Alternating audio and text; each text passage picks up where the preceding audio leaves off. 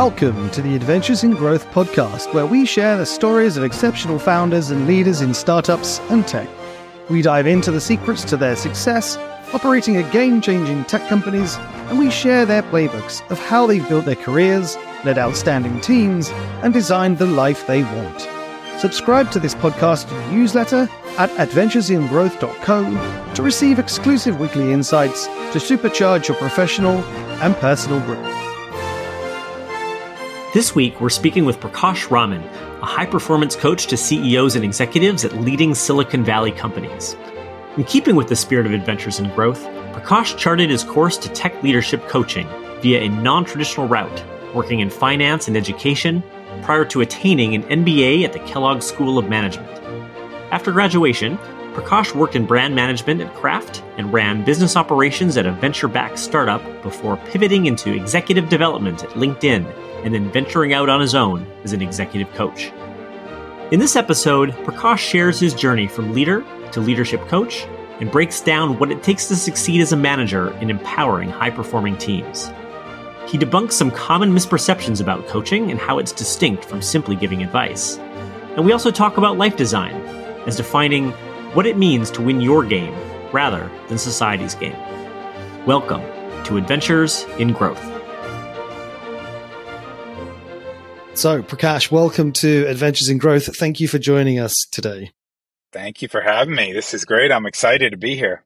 Yeah, likewise. I think we're both excited to have you on, given some of the pearls of wisdom you dropped in the prior conversation, but would love to actually just hear from you. What are you up to these days as a coach, and what's your current focus? Yeah, so a lot of my focus, so I'm an executive coach. I've been doing this probably for the last decade now, for the last 5 years on my own. And most of my focus, the sort of buckets that I work with, some CEOs and C-suite of some larger public companies, some founder CEOs, of startups generally, they're kind of later stage. I work with a lot of general partners at various funds. And then I work with, a population I call Now What? They're sort of in their transition, but they're post-economics, kind of thinking about how they want to spend their time and how they can spend their time most effectively. I'd say the underpinning of all of those is that I tend to think of, I think I may have mentioned this to you, but all my clients have an immense amount of outer success and varying levels of low inner peace.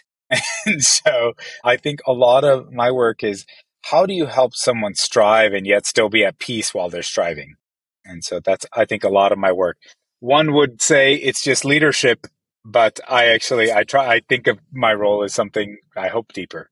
Yeah, and I think that's a great lead into that next question in terms of defining what is coaching, because I think everyone has different conceptions of what it can mean, but how do you define it in terms of what you're doing? Yeah, I think maybe one way to think about it is there are people who maybe they are mentors that give lots of advice, right? I think there are, people who, sort of are your managers, which oftentimes they're giving you sort of a structure of what to do. I think of coaches as people who look at their clients and say, you have everything it takes to win. You're not broken. There's nothing that needs fixing. You're just fine. You just need to play the right piano keys at the right time. And my job is to help you see sort of where your own wisdom is and how you learn to trust yourself a little more effectively. And so that can be done by A, listening, B, asking questions, C, I think providing a perspective that person may otherwise not know, or a perspective based on the numerous clients that I have that may be in a similar stage of life or similar stage of career as you're in. And so I think coaches are actually trying to get you to be the best version of yourself, and very little of that is advice. Yeah, it's really interesting you made that distinction. So what, in your opinion, makes a good coach for someone who's thinking about potentially engaging someone like you? Yeah, that's a great question. I'm sure there are varied answers. I think there are probably some core things. One is the desire to listen, and listen with all senses. So I think if you don't want to listen, or if it's not a skill of yours, I think it's hard to be a very effective coach. I think you could be a great mentor, but I think it's hard to be an effective coach. I think the second thing is you really do look at people and you look at them for all their goodness. And that doesn't mean you avoid the reality of like where they could grow. But I see in Dan, I see in Andy greatness. and I want to walk a path with you in that greatness. And I think that mentality is important for a coach. I don't know that everyone would say that, but I strongly believe that. And then the other thing is, I think the ability to connect dots where unobvious dots are not connected. I think coaches are generally really good at that. They're able to see things from all sorts of parts of what you're saying and connect them to a unifying, sort of point. I was going to say, can you say a little bit more about listening with all your senses? I think that's really compelling, and I'd love to hear maybe that unpacked a little bit. Yeah. For example, the reason I said, go ahead, Andy, is in part because you were moving, right? You had a question. And if I'm just listening to your words, then I'm just listening to a set of words. But as you and I, but all of us business leaders, all the people listening to this, all of them know that there's often a question behind the question. There's often like thoughts and feelings behind the words that come out. And if I can't look at your body language, if I can't see your eyes, if I can't really, like when we're together, be able to really see that there may be more going on, then I'm probably going to miss the core parts of it. And think about this. Think about how many times you've had a conversation with a friend and there's really something deeper you want to get at, but you're kind of keeping it surface level, And it could be about like, oh God, the pandemic and managing, work and life. It could be your career. You want to go deep, but you don't really want to. The person who is, sort of just listening to your words is answering you directly, is speaking directly to what you're saying. The person who's listening with all senses can see, hey, there might be something we may want to, it sounds like there's something that you want to actually dive into that's more sort of deeper than this. Is that true? Maybe it's not. How have you managed that in a remote environment? Has that impacted your ability to engage in that? Because as you said, I think a lot of people feel this with Zoom, that Zoom fatigue where all of those non-verbal cues, non-visual cues are somewhat lost on screen. How has that impacted you? And how have you accounted for it? I'll say today, I actually think some of my best coaching sessions are on walk and talks. Like literally, we don't see each other, we're just on the phone. I mean, we almost forget that's what we used to just be on the phone, static, right? So for me, I think the accounting for it is making sure that I'm paying even more attention to things like tone of voice, where you're slowing your speech versus where you're speeding it up. I'll give you an example. A client of mine, one tell for him that I noticed less when we were together or on video and more when we're on walk and talks is anytime he speeds up, it's because he knows he should be dealing with the topic at hand, but it's just so uncomfortable that he kind of needs to speed up. And so one of the things I can do while we're walking and talking is say, hey, I notice you're speeding up. This might be uncomfortable. Like, I'm here with you. Like, let's talk through it, And I think being able to listen to more of that those patterns can be helpful.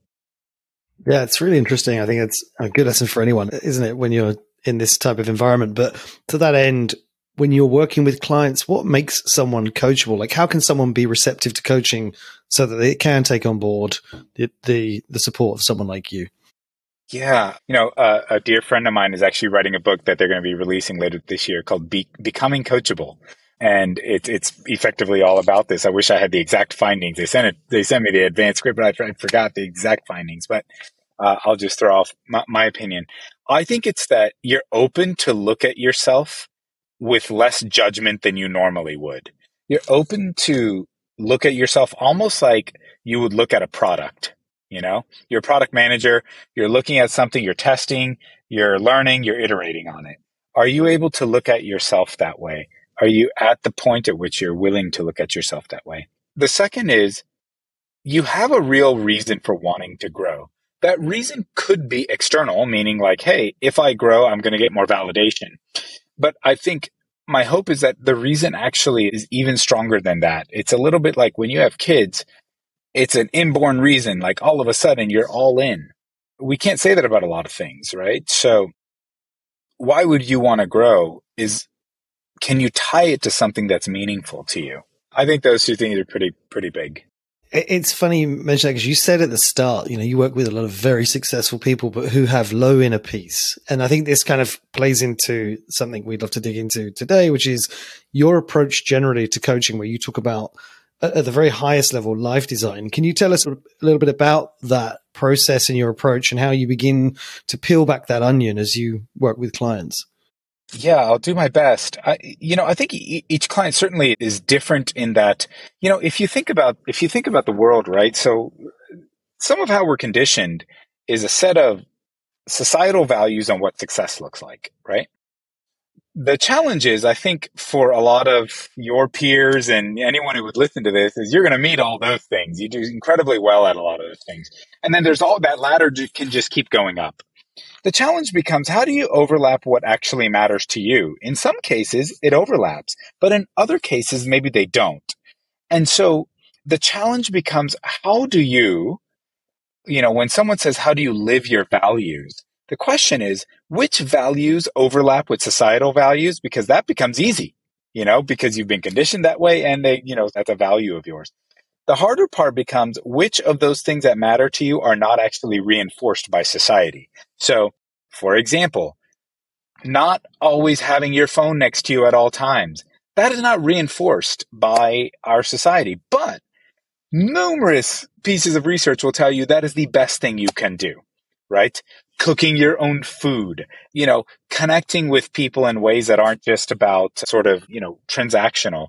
These are all things that aren't exactly reinforced, right, by societal values. More of what we see is like, you're a mover and shaker, you're getting things done, you're always busy, And so if you value those things, which many do, how do they have the courage to be able to do those things? So some of my job is to, I would say, if there's only one thing I hope I serve people in, it's in creating clarity for themselves. How do they have an immense amount of clarity about who they are, what they want, what they're willing to trade off, how they're going to measure it, and then how they're going to get back off the horse, get back on the horse after they sort of lose or learn and iterate on it. And so a lot of my process comes around clarity. I tend to think, though, that in order to achieve anything, there are three things that we all need. And this is after over 1,000 coaching sessions. I'd say I find that there are three things that any of the leaders that are listening to this need for themselves, both life and sort of in their work. The first is clarity of self and clarity of others, meaning how you're going to set expectations for others. The second is commitment. Are you committed to your own growth, to where you need to be? Are you committed to accepting reality as it is, right? We all want reality to be what we want it to be. The problem is reality isn't what we want it to be. It just is. So the sooner we come to accept that and commit to that, the better we'll be able to perform. And then, are we committed to others, the people in our lives that are important, the people in our lives that we want to grow? Are we committed to their growth? Are we committed to their success?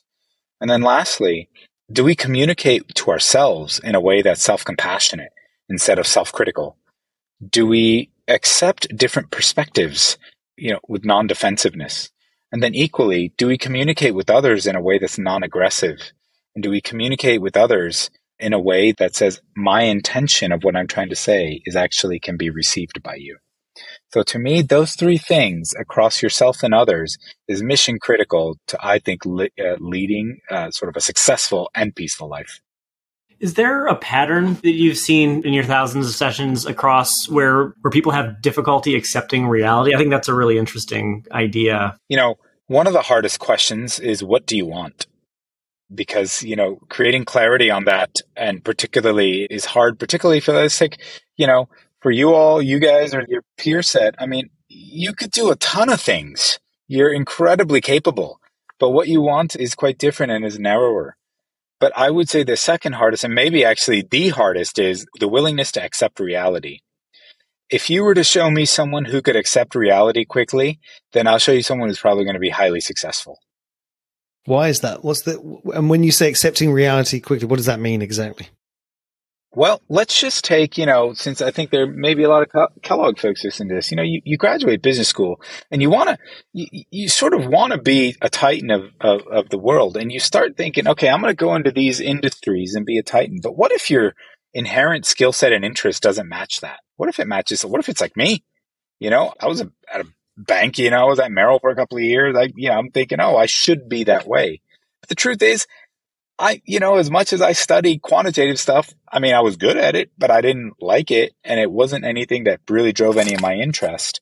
And so can I accept that my nature and my natural skill set where I find joy is one that is quite different than maybe many of my fellow graduates? That's a really hard thing to accept, because what is that saying about me? Because I've attached an identity to myself. I'm a business guy, whatever that means, And so I think it is actually a lot harder than we think to accept reality, because we have narratives of ourselves. We have narratives of how we want to see ourselves. And when reality shows us that maybe we're off, or maybe actually we aren't exactly how we see, it's very scary. Humans want certainty, and this is creating uncertainty. So it sounds like acceptance of reality is critical for having clarity, but what are the other things someone can do to get that clarity that you talked about? And you mentioned in our prior conversation this idea of finding your true nature and letting go of self-judgment, but to what extent does that play into clarity, and what are the other things that people need to think about? Yeah, so I think there are two ways you gain clarity. One is through yourself, and two is through others. The first way on yourself, I actually think a lost art that we've just totally lost is the ability to reflect. If I actually asked you for the next 2 weeks, simply for 5 minutes, if you were to write down, what did I enjoy from today? What did I not enjoy? And why? If you did that for 2 weeks, I bet you would know more about yourself in the next 2 weeks than you've learned about yourself in the last decade. It's just, I think there's some very simple things we could do that are just in reflection, and sometimes it's windy. It doesn't seem like it makes sense, but when you look at that 2 weeks of data, it makes a ton of sense. You start seeing some themes. The second is through others. And I find asking other people for feedback is nice. It probably gets you 50% of the way there, but basically they're going to say a bunch of stuff that makes you feel good. I think you got to get brutal truth from others interviewing you. So as an example, every 2 years, I actually have a great buddy of mine. He literally does a 360 on me with my clients, like the good, bad, the ugly. And it's great. It can sting, but it's great because it helps me understand things I already know about myself, like I know, I just hate to admit it. And, I think that's something that we can create clarity on ourselves just by those two things. And you mentioned that previously, actually, being honest with yourself is a critical piece. How do people get comfortable with that? Because as you say, it can make you uncomfortable hearing things that you perhaps already know about yourself that you try and push away, but you need to kind of learn to accept. Yeah. So maybe, I think there are numerous ways. Let me give you a couple of examples. I think I'll say the core of being able to do that is to distance your identity from yourself, right? So if you were to able to say, hey, I'm not talking about me. What if my good buddy Dan were going through the same thing? How would I advise Dan? It allows me to distance myself from myself, right? And that might sound meta, but if you think about it, why do we give people great advice and don't take that advice ourselves? But the advice we give is brilliant. It's always really good. I think part of it is we're so attached to the story we tell about ourselves. So one way to start distancing yourself is that tactic I just said. Another way to do so is to say, if I were giving myself advice in the same loving way that I would give any of my closest friends, what would I say? If I were just being really honest with myself. A third way you could do so is, if you think about sort of yourself, ask yourself, why am I scared to tell myself the truth? And ultimately, I think you find you're scared because you are making it about you. But what if you were able to go from me to others and say, hey, Prakash, if I were to become more of a present person, imagine the modeling I'll be doing for my 2 daughters, right? That becomes a why. But if I make it about me and me being good, then it's really hard to be honest with myself. Does that come back to what you were talking about, stripping away judgment? Is that a key piece of that? Yes. Judgment, it's just painful. I mean, why we judge ourselves and others is brutal. I mean, we all do it, right? And here's the thing that I get often. Well, Prakash, the reason I got so successful is because I was judging myself. Total nonsense. Total nonsense. Like, there's literally no truth to that. In fact, if you were to look at your own path and look at the places where you were kinder to yourself, my bet is you got back on the horse faster. My bet is you actually stayed with something longer, a little more fun doing it. And it's hard, right? Because again, societally, we're told you should be hard on yourself. Think about the coach, the coach growing up, is like telling you to do the burpees and getting hard on you. It's like, I'm not saying there's no value to that. I was an athlete growing up. I'm not saying there's no value, but I'm saying it's unsustainable. And so if you can see yourself and others through the lens of how you'd see your child, they're just kids, they're just trying, I think you have a much nicer tone to yourself. What exercises do you do with clients to help them become more compassionate towards themselves, to become less judgmental? So sometimes some of my clients will do loving kindness meditations. I have them do that more, if you've ever heard of that. So for what it's worth, for listeners, it's where, you'll sit, you close your eyes, and you first picture yourself, and you really take in the picture of yourself. And, you look at that person and you say, look, I love you. May you live with peace and joy and happiness. And then you maybe go to your family. And then you go out to sort of a broader set of family, and then your friends, and then the world. That meditation can be incredibly powerful over time. For our business-minded folks, I think that might be a little less, they may be a little less inclined to do that, and some of my clients as well. But what I usually ask them to do is say, hey, I tell them to take somebody in their life that they really want success for, and it almost pains them that they want their success. So oftentimes someone will say, oh, my sister or my daughter or my buddy or, this person who's been through a health issue. And I'll say, great. When you're struggling, ask yourself, how would you talk to that person? And then blindly do it to yourself. And it sounds ridiculous in the sense that imagine if I were to say, oh, with Andy, I would really be so kind. I would say, Andy, hey, I love you, and I actually think there's a lot of goodness if you were just to see this truth about yourself. And then I literally just replay that to myself. Prakash, I love you. And if you were to just see the truth about yourself, it doesn't mean you're bad or good. That may sound quite woo-woo, but try it a few times. I bet you'll be more effective. I think this plays into something you talked about previously as well, that sense of accepting your inherent nature. Is this part of that process, as you say, to begin to figure out what's really valuable to you or what's really important to you? Yeah, that's a good question. What's hard when I talk about inherent natures is I have some people who say, well, now you're just telling me to resign, just accept everything as it is. That's really not what I'm saying. I'm saying you have a natural propensity to do certain things. That's why, if you've ever seen Strengths Finders, Gallup has done years of research on this, right? You gravitate towards your strengths, you'll be more effective. It is not too dissimilar from that. And those strengths emanate from things you were naturally gifted toward. So I think accepting that becomes really hard because we always want things that we don't have, right? And it doesn't mean you can't have those things. As an example, I look at one of my best buddies, super shrewd, really phenomenal negotiator. And it is just how he thinks about things in terms of deals. And I've known him since we were 8. And I would say he's always been that way. That has never been my nature. And I always wish that was. Now I can build the skills of negotiation. I can build the skills, but it is not going to be so natural to me to do, right? I have to be a little more conscious of it.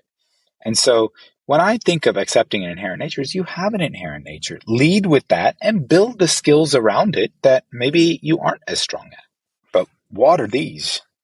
It's interesting. You mentioned earlier on this idea of helping people narrow their focus. And I think a lot of people who go to business school actually, and we've talked about this with guests, it's interesting getting perspectives like optionality, right? They like being good at lots of things. But as you say, sometimes those aren't compatible with what you're naturally good at. And so how do you help your clients understand what those trade-offs should be and how to make those trade-offs as they think about narrowing that focus? That's such a great question. I mean, I think about optionality across the board is so valued, right? And part of it, I think, is it's scary, so I can appreciate it's scary to say, oh my goodness, like, the options are narrowing. But truth be told, your options are narrowing no matter what you think. If you're 43, your options are narrower than when you were 23. It is, in the sort of strict definition, right? There, you have had a certain level of experience at a certain thing that people are going to hire you for, right? So you might as well make it intentional than let it happen to you. So that's kind of how I think about that. Optionality, I get it. But one other way to think about it is optionality within the confines of the things you're great at. Yeah, when you say optionality within the confines, that comes back again to really understanding your inherent nature, what you're good at, and having a strong idea of what makes you good at the things you do. Yes. I wish in business school we spent an immense more time on that. But that's the thing, isn't it? Because I guess there's that question of how do you help people unpack those things that they're really good at in a professional sense versus a personal sense? Because, people, you always hear that quote of follow your passion, but my passion's the sport and food. I'm not going to make money at either of those things, unfortunately. Yeah, I hear you. So I think this follow your passion is nonsense too. So I shouldn't say it so strongly. I think, so when I think of passion, I don't think you wake up and you say, I'm passionate about food. I think what happens is, like, I'm passionate about singing. No one in their right mind would pay me a freaking dime to sing. So, like, it doesn't make sense. But really, I think when we're talking about a sustainable passion, it's like, what are you intrinsically motivated to do? And then what do you get external validation for? And then you do a little bit more because you're intrinsically motivated. You get external validation. And all of a sudden, you have this virtuous cycle that is now what we call a passion. Right? So me coaching people happened because I really enjoy engaging with people and I want to learn about people and I want to learn what makes them tick and I want to see them be great. That's all. My parents could tell you that's been the case since I was a kid. When I got validated for that, I sort of swatted it away, but I kept doing it. I do it on the side, just, engage with people.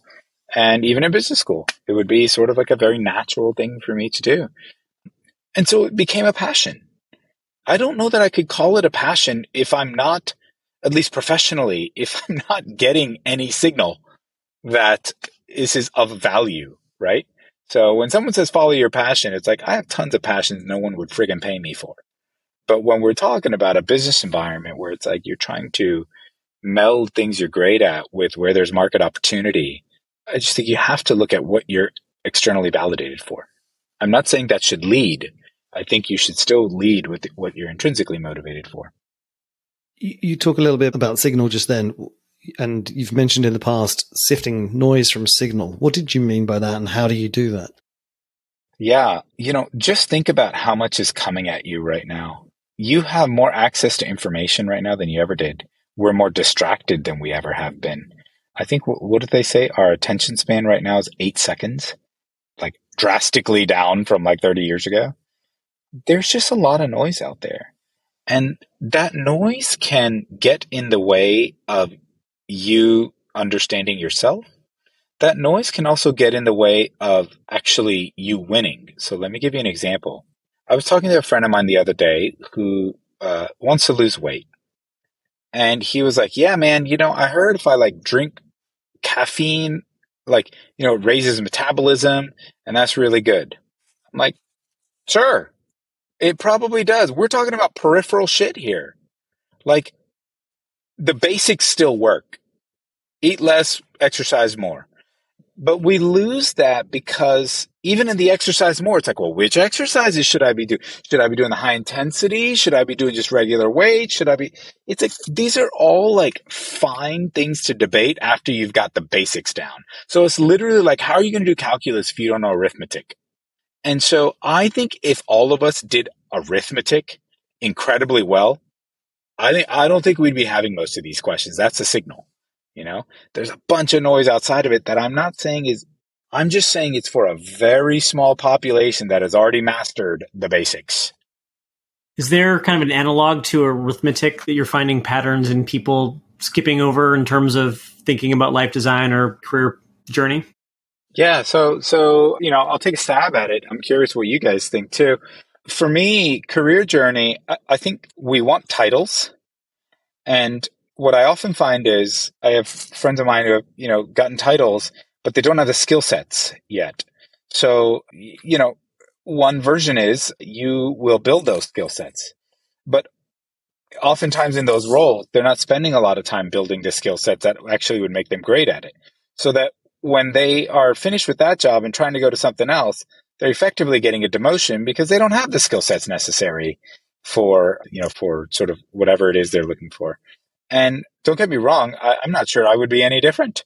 But again, it's a noise thing because, hey, all my other B school friends that are 10 years out of school, they're already hitting X level. Like, I need to go hit X level. What if it's X level at the wrong company with the wrong optionality, as we've talked about, right?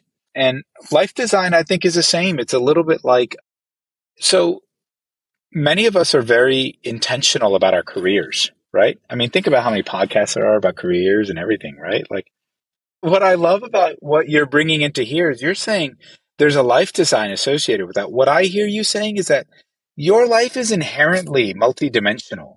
It is not one-dimensional. And therefore, the reason you asked that question, Andy, is because you're like, I know it's not just business. It's a life design thing too. And your life has lots of things with it. Maybe it's, health, kids, spouse, friends, hobbies. So when you think about that kind of design, the mathematics there, the equivalent of the mathematics is like, what is the basic way you want to show up with your spouse such that it supports a healthy relationship? Have you even had that conversation with your spouse? Look, I mean, that's, I hadn't until some years ago, and I'm like, oh, wow, that's a useful conversation. Hey, with your friends, like, have you thought about like, man, what does like great friendships look like and what do they support?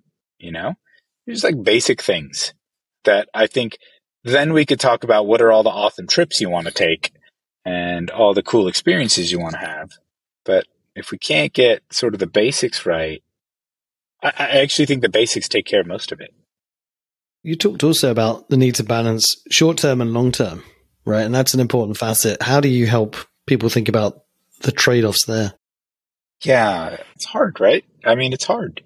And certainly, at least the people I work with, depending on what kind of company they're in, public company, private company on their own, I think there are probably different answers to that. But the general thought that I hope is applicable to anyone who would be listening to this is, I think it's useful to identify who it is you want to be in 3 years, 5 years. Like literally, when that person wakes up, when the Dan or Andy from 3 or 5 years from now wakes up, what does that person do?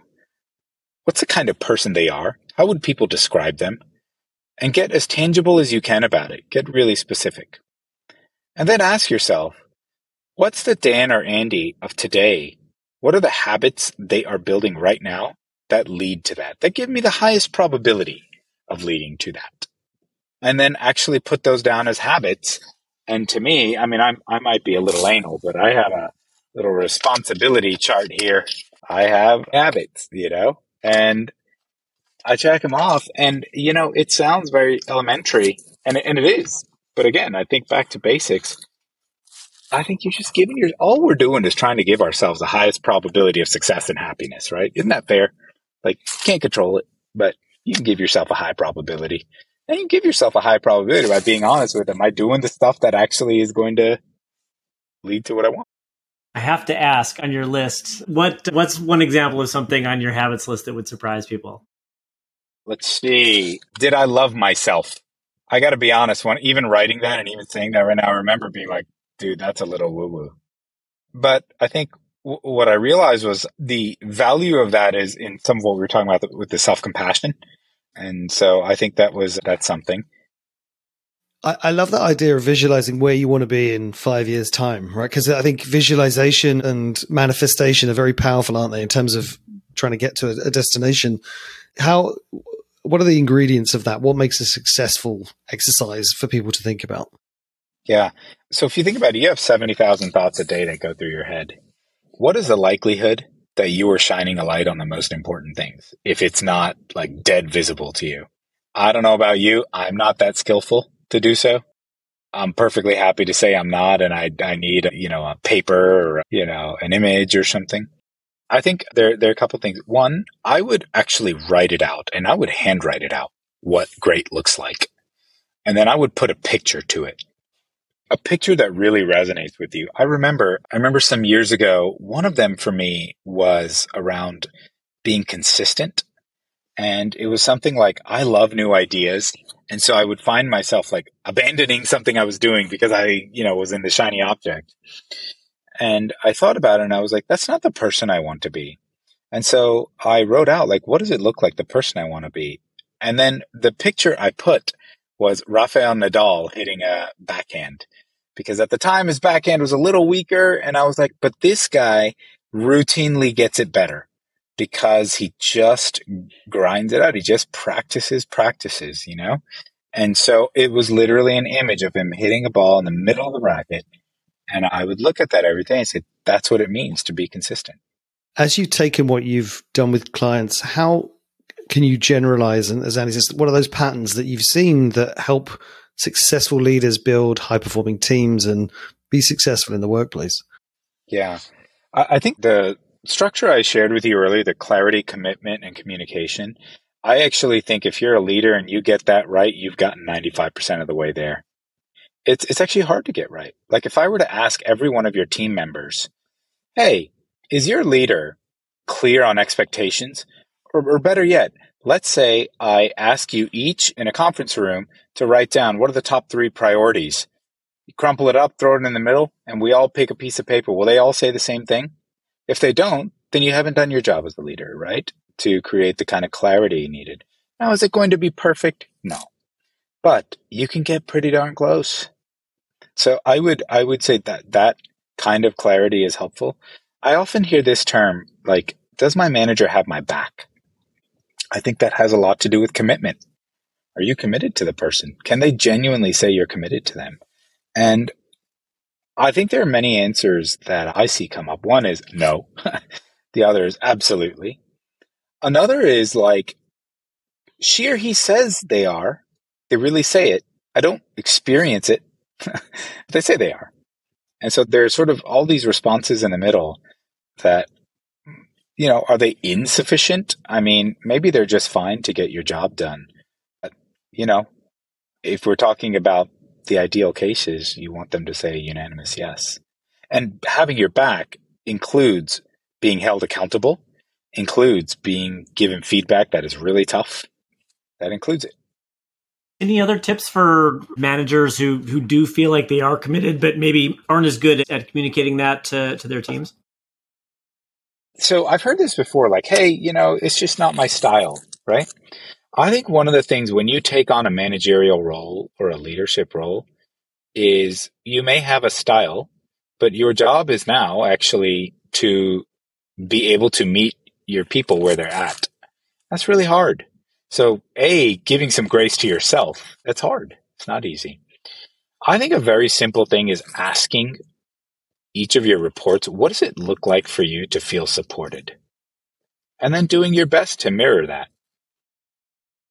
You may notice that a lot of my things, I try to keep like what is the simplest thing you could just do as opposed to a whole structure. But I do like that because I think understanding who you're working with is, I think, one of the key things, right? And I'm guilty of this myself. I don't think often, but I think often that's something that just gets totally overlooked, frankly, right? Just understanding like what motivates someone and asking them just flat out, what do you need to be successful? And I think it's a very simple thing that people can do to have a relatively big impact. And to be clear, I do this with my clients too. Sometimes I'm like, oh, wow, I should just ask them, Do you think is there a common trait amongst the successful leaders that you've worked with? Are there sort of certain personality types? Are there certain behaviors that you've seen common across leadership types at different levels? Does it change by seniority and organization? Yeah, I don't think personality types. I do think the people that I work with that, they're, I don't know what people would consider like a Tom Brady or something, or I don't know, some athlete that's just a winner at everything.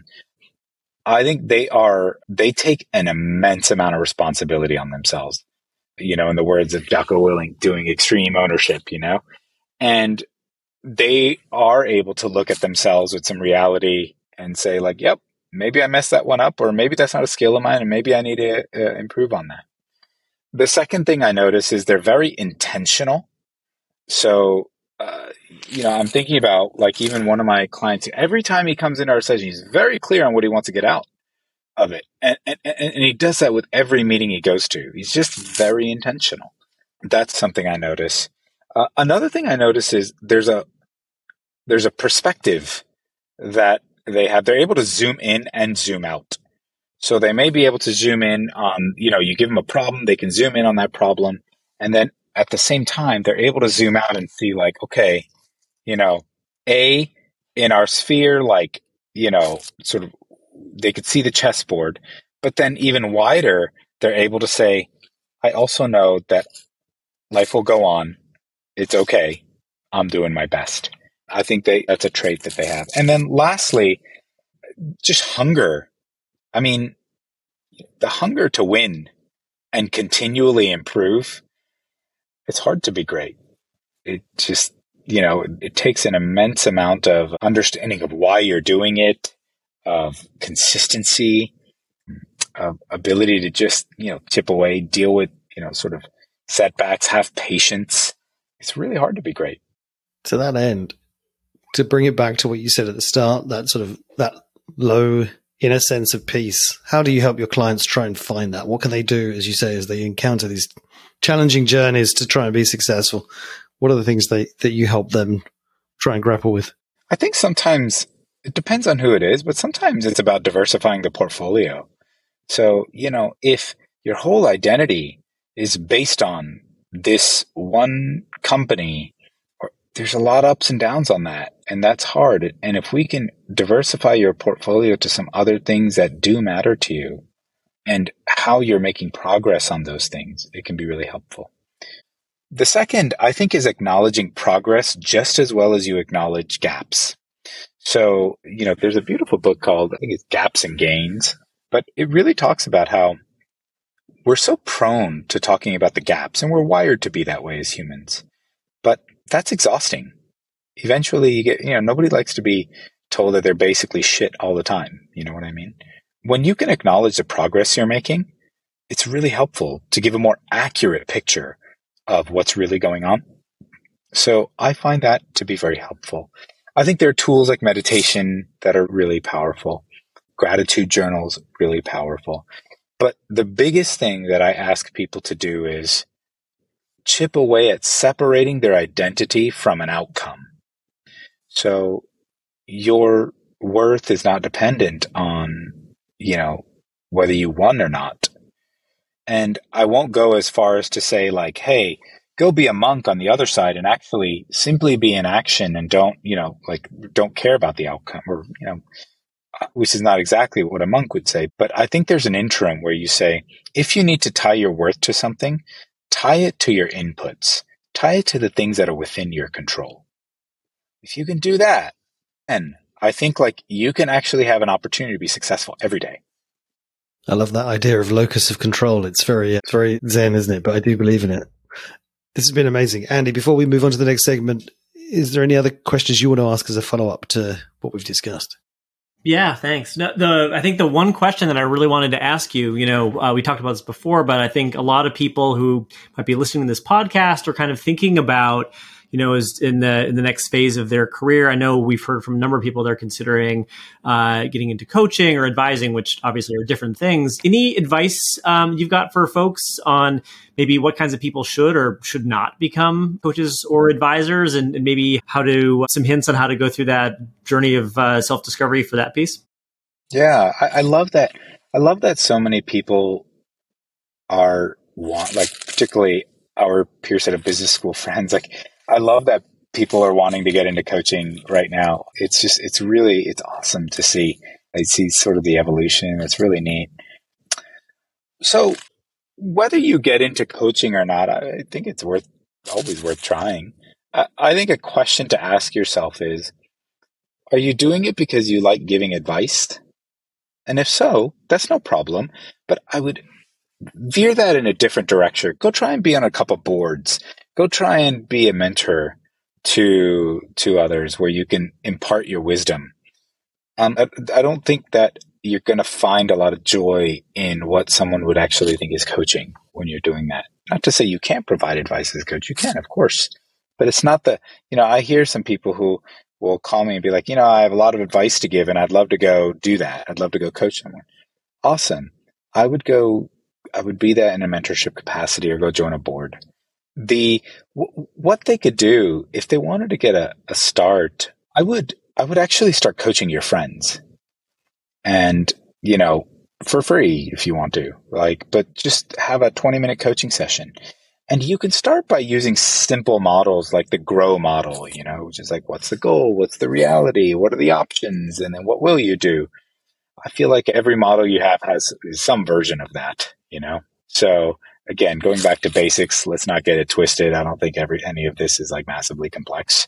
So I wouldn't go beat yourself up about like reading every book about it. I would just try doing it and ask for feedback along the way. And I think that might be the best way to do it. And then if you're going to the next level where you're like, hey, I want to get paid for this. Well, so I want to get paid for this. And then eventually it's like, I want to get paid well for this. I think I want to get paid for this.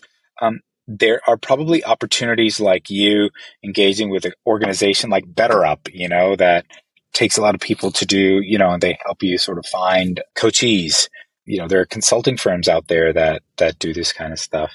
And then, you want to get paid well, either do a larger volume of that or start trying to get in with companies.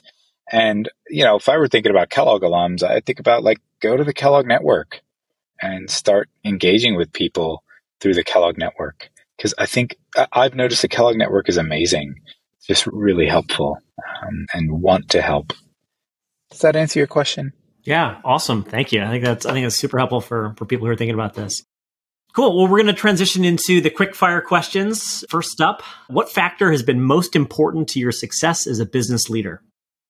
I have said that it's getting clear on what winning looks like for me, for the company, and for the team. I think having that kind of clarity and understanding where they overlap and don't overlap is really helpful. What separates a leader from a manager? Jeff Weiner, who used to run LinkedIn, said a thing that I largely agree with is like, managers tell people what to do, leaders inspire them to do it. And I think while I don't think it's that sort of extreme, I think, managers are often ones that are sort of still operational, and leaders are actually trying to inspire people to do the things that serve a bigger vision. What would you tell yourself from 10 years ago to avoid given what you know now? External validation for internal fulfillment. That would be the biggest one. And sort of probably a sub-bullet under that is comparison. I think it's useful to use comparison as a mode of input, but when it's used as a mode of telling me if I'm good or not, that we have a problem. What is something you used to believe that you no longer believe? I'll say for me, I think I've always had an insecurity that other people know something I don't. And I'm like, oh my goodness, they probably know something I don't. Like right now, I'm sure somewhere in my head, I'm thinking, Dan and Andy know something that I don't. And that is like, oh, wow, I'm going to miss out, and I don't know that I don't believe that anymore, even though it still rears itself. What don't most people understand about your role as a coach? I think something I was saying earlier, which is, that a coach gives advice and fixes someone. I don't think a coach does that. I think a coach helps you get the best out of yourself. And you already have the skills or you already have the capabilities, maybe not the skills yet, but you already have the capabilities. It's just you putting it towards the right context. What one thing do you strongly believe that most successful people don't? I think, I don't know if I'm a total maverick in any of this, but I think leaders believe they're rational. They're entirely rational, logical, and I think that we're just not. We are not irrational. We have a lot of emotions, and I actually think the sooner we grasp that we have those emotions and learn how to manage them, then actually we can be more effective. What is the most important principle to be a successful leader or manager? Oh, clarity. I think by and large, like if you want to lose weight, let's say you're like, okay, I'm going to go to the gym and I'm going to exercise, but you don't have the clarity on what you're going to do at the gym and how it is you're going to eat, right? You need clarity across the board. What has changed your perspective on your product, industry, or function? And feel free to pick one to focus on. So I think the coolest thing coming about is all of the artificial intelligence that we have going on. So, Reid Hoffman, along with his colleagues, created this app called Pi. It's amazing. It's incredible. Literally, you have a conversation with it. It asks you questions like a coach will ask. It's unfreaking believable. And so, this is just the beginning of it. And, when you talk to him, he'll tell you, there's so much more that can happen. And in the kinds of conversations he's been able to have and gather sort of goodness that a coach can provide, I think that this product can do that, and more broadly, artificial intelligence can do that. And, will it ever have emotions? Maybe no. I mean, it's a machine, but I got to tell you, I think it'll get pretty close to there. And that's pretty amazing. Now, the question for us as coaches is, how are we using it as a co-pilot such that we actually are refining our skills to know where our actual value is versus, sort of the things that I think this tool already does amazingly well. Where have you challenged convention, or what have you learned is a myth? So is this challenging convention? So here's a belief I have that I don't think is often what we think about. I think winning has to be defined by you. And it has to be, as we were talking about earlier, some set of what you've been conditioned with society, because I don't think you're going to get rid of that unless you you really do a lot of self-work. I don't think you're going to entirely let go of that. But that has to be combined with some things that are unique to you. Andy, Dan, you all have had different upbringings and different structures in your family and different, sort of experiences in your life that have determined a set of values for you that are slightly different. So while you both may say, hey, success is expanding our audience to help them live the best lives they do, like you're doing with this podcast, there are differences in how you want to lead your life. And so if you were to think that living a great life is about living according to your values, then you have to assume that some of those values are unique to you. So you have to define the game as your game. What's your favorite under the radar networking hack? So I don't know if this is networking, but I love to ask people what gets you excited these days because, who doesn't want to talk about the things they're excited about? I think, though, what I really enjoy is asking people to be descriptive about where they're from and what that was like. I think that tells me a lot more about you than you giving me the resume. Because the resume you're going to give me is linear, even though I know it's been totally nonlinear. You're going to tell me, just like I went from a bank to a nonprofit, I'm going to say, well, it's because I wanted to understand a different point of view. I'm going to say some nonsense I said to get into business school, right? But, this is what we say. But if I were to say hey, what was it like growing up where you did? And how did that impact you? And, what's going on? How do you see that play out today? And where do you see you bucking that today? I think people, you're not so prepared for it, so you give a much more raw and honest answer. That's a great note to end on. We'll wrap in now to our final set of questions, but this is just a chance to sort of share a little bit of what's giving you pleasure and what you're getting some enjoyment from. So what content, blog posts, books, podcasts are you currently listening to and would like to share with our audience if you think there's any worthwhile? I think for the last few years, I've really enjoyed listening to Andrew Huberman's podcast. He's a neuroscientist out of Stanford, and I think he's not only done a lot of great research, but he compiles a lot of great research and puts it into things that are very practical. So I really enjoy his work. I mean, I don't actually listen to a ton of podcast blogs, but when I do, I really enjoy hearing them. Like, when this comes out, I enjoy hearing them, but I don't, not because I don't want to actually. I don't actually because I feel like I'm going from sessions to my own self-reflection to the kids, and then I want to go to sleep. But I really do like that one. I think the All In podcast is really cool. I really enjoy that. I loved Michael Lewis's podcast. I haven't listened to it in a little while. I've loved Tim Ferriss's. I'm going to really enjoy listening to yours, largely because I think of what you told me when you first told me about it, is that it is a group of people that are seeking professional but also personal sort of, I would say, success, and knowing that those two aren't separate. And so I love that you're doing that. The books I have recently enjoyed. I recently enjoyed 4,000 Weeks. I thought that was a really good book on sort of, how we think about time. What's another one that I read very recently? I reread The Anatomy of Peace. I really like that book. I think that's a pretty good one. And then I haven't read as many recently that I could think of. I could go through my Kindle, but you can share a link to that. And then what tools are you using currently? You mentioned a couple of apps earlier on, but what tools do you recommend and are you using day to day that help you in your professional endeavors? So just life-wise, I use a Remarkable, if you know that tablet. And it's largely because I can be easily distracted, and I think it keeps me sort of a little more focused. I use Evernote. I've been using that for several years, so that's just kind of been my go-to. I use Superhuman for my email. I do think it's faster, and that I think has been helpful.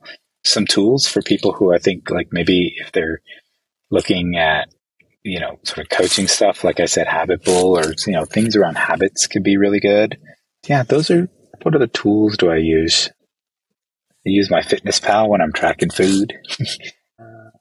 I use the Aura Ring. I use that for sleep because, I know sleep is everything we're thinking about right now, but I don't get a lot. Like, I sleep a lot of hours, but not as much good sleep. And so I'm trying to really get better sleep. Is it correct here in saying you're writing a book? Is that right? I am writing a book, yeah. And it's probably around a lot of the things that we're talking about right now. Effectively, I think about all of our friends are doing incredibly well, and there's still something left to be had. And I feel like, that fulfillment is always elusive. And I think this is about going back to defining your game and making that not elusive and actually being able to have it. But it's the inherent tension between striving and being at peace, on the journey. And I think I'm trying to do my best to help bridge the gap. This has been awesome. If people want to get in touch with you after they listen to the show, what's the best way for them to contact you? I'd say on LinkedIn would be good. As a former employee, I got to make a plug, but I'd say LinkedIn would be great. Prakash, thank you so much for joining us. This has been truly enlightening, and that's been a great show. Thanks for coming on. Thanks a lot. Yeah, thank you. And that's a wrap on this week's episode of Adventures in Growth. Thanks for joining us, and we hope you were able to find some inspiration for your own journey. You can subscribe to our newsletter to receive fresh weekly content that deconstructs success in tech leadership by heading over to adventuresingrowth.co. Until next time, go have an adventure.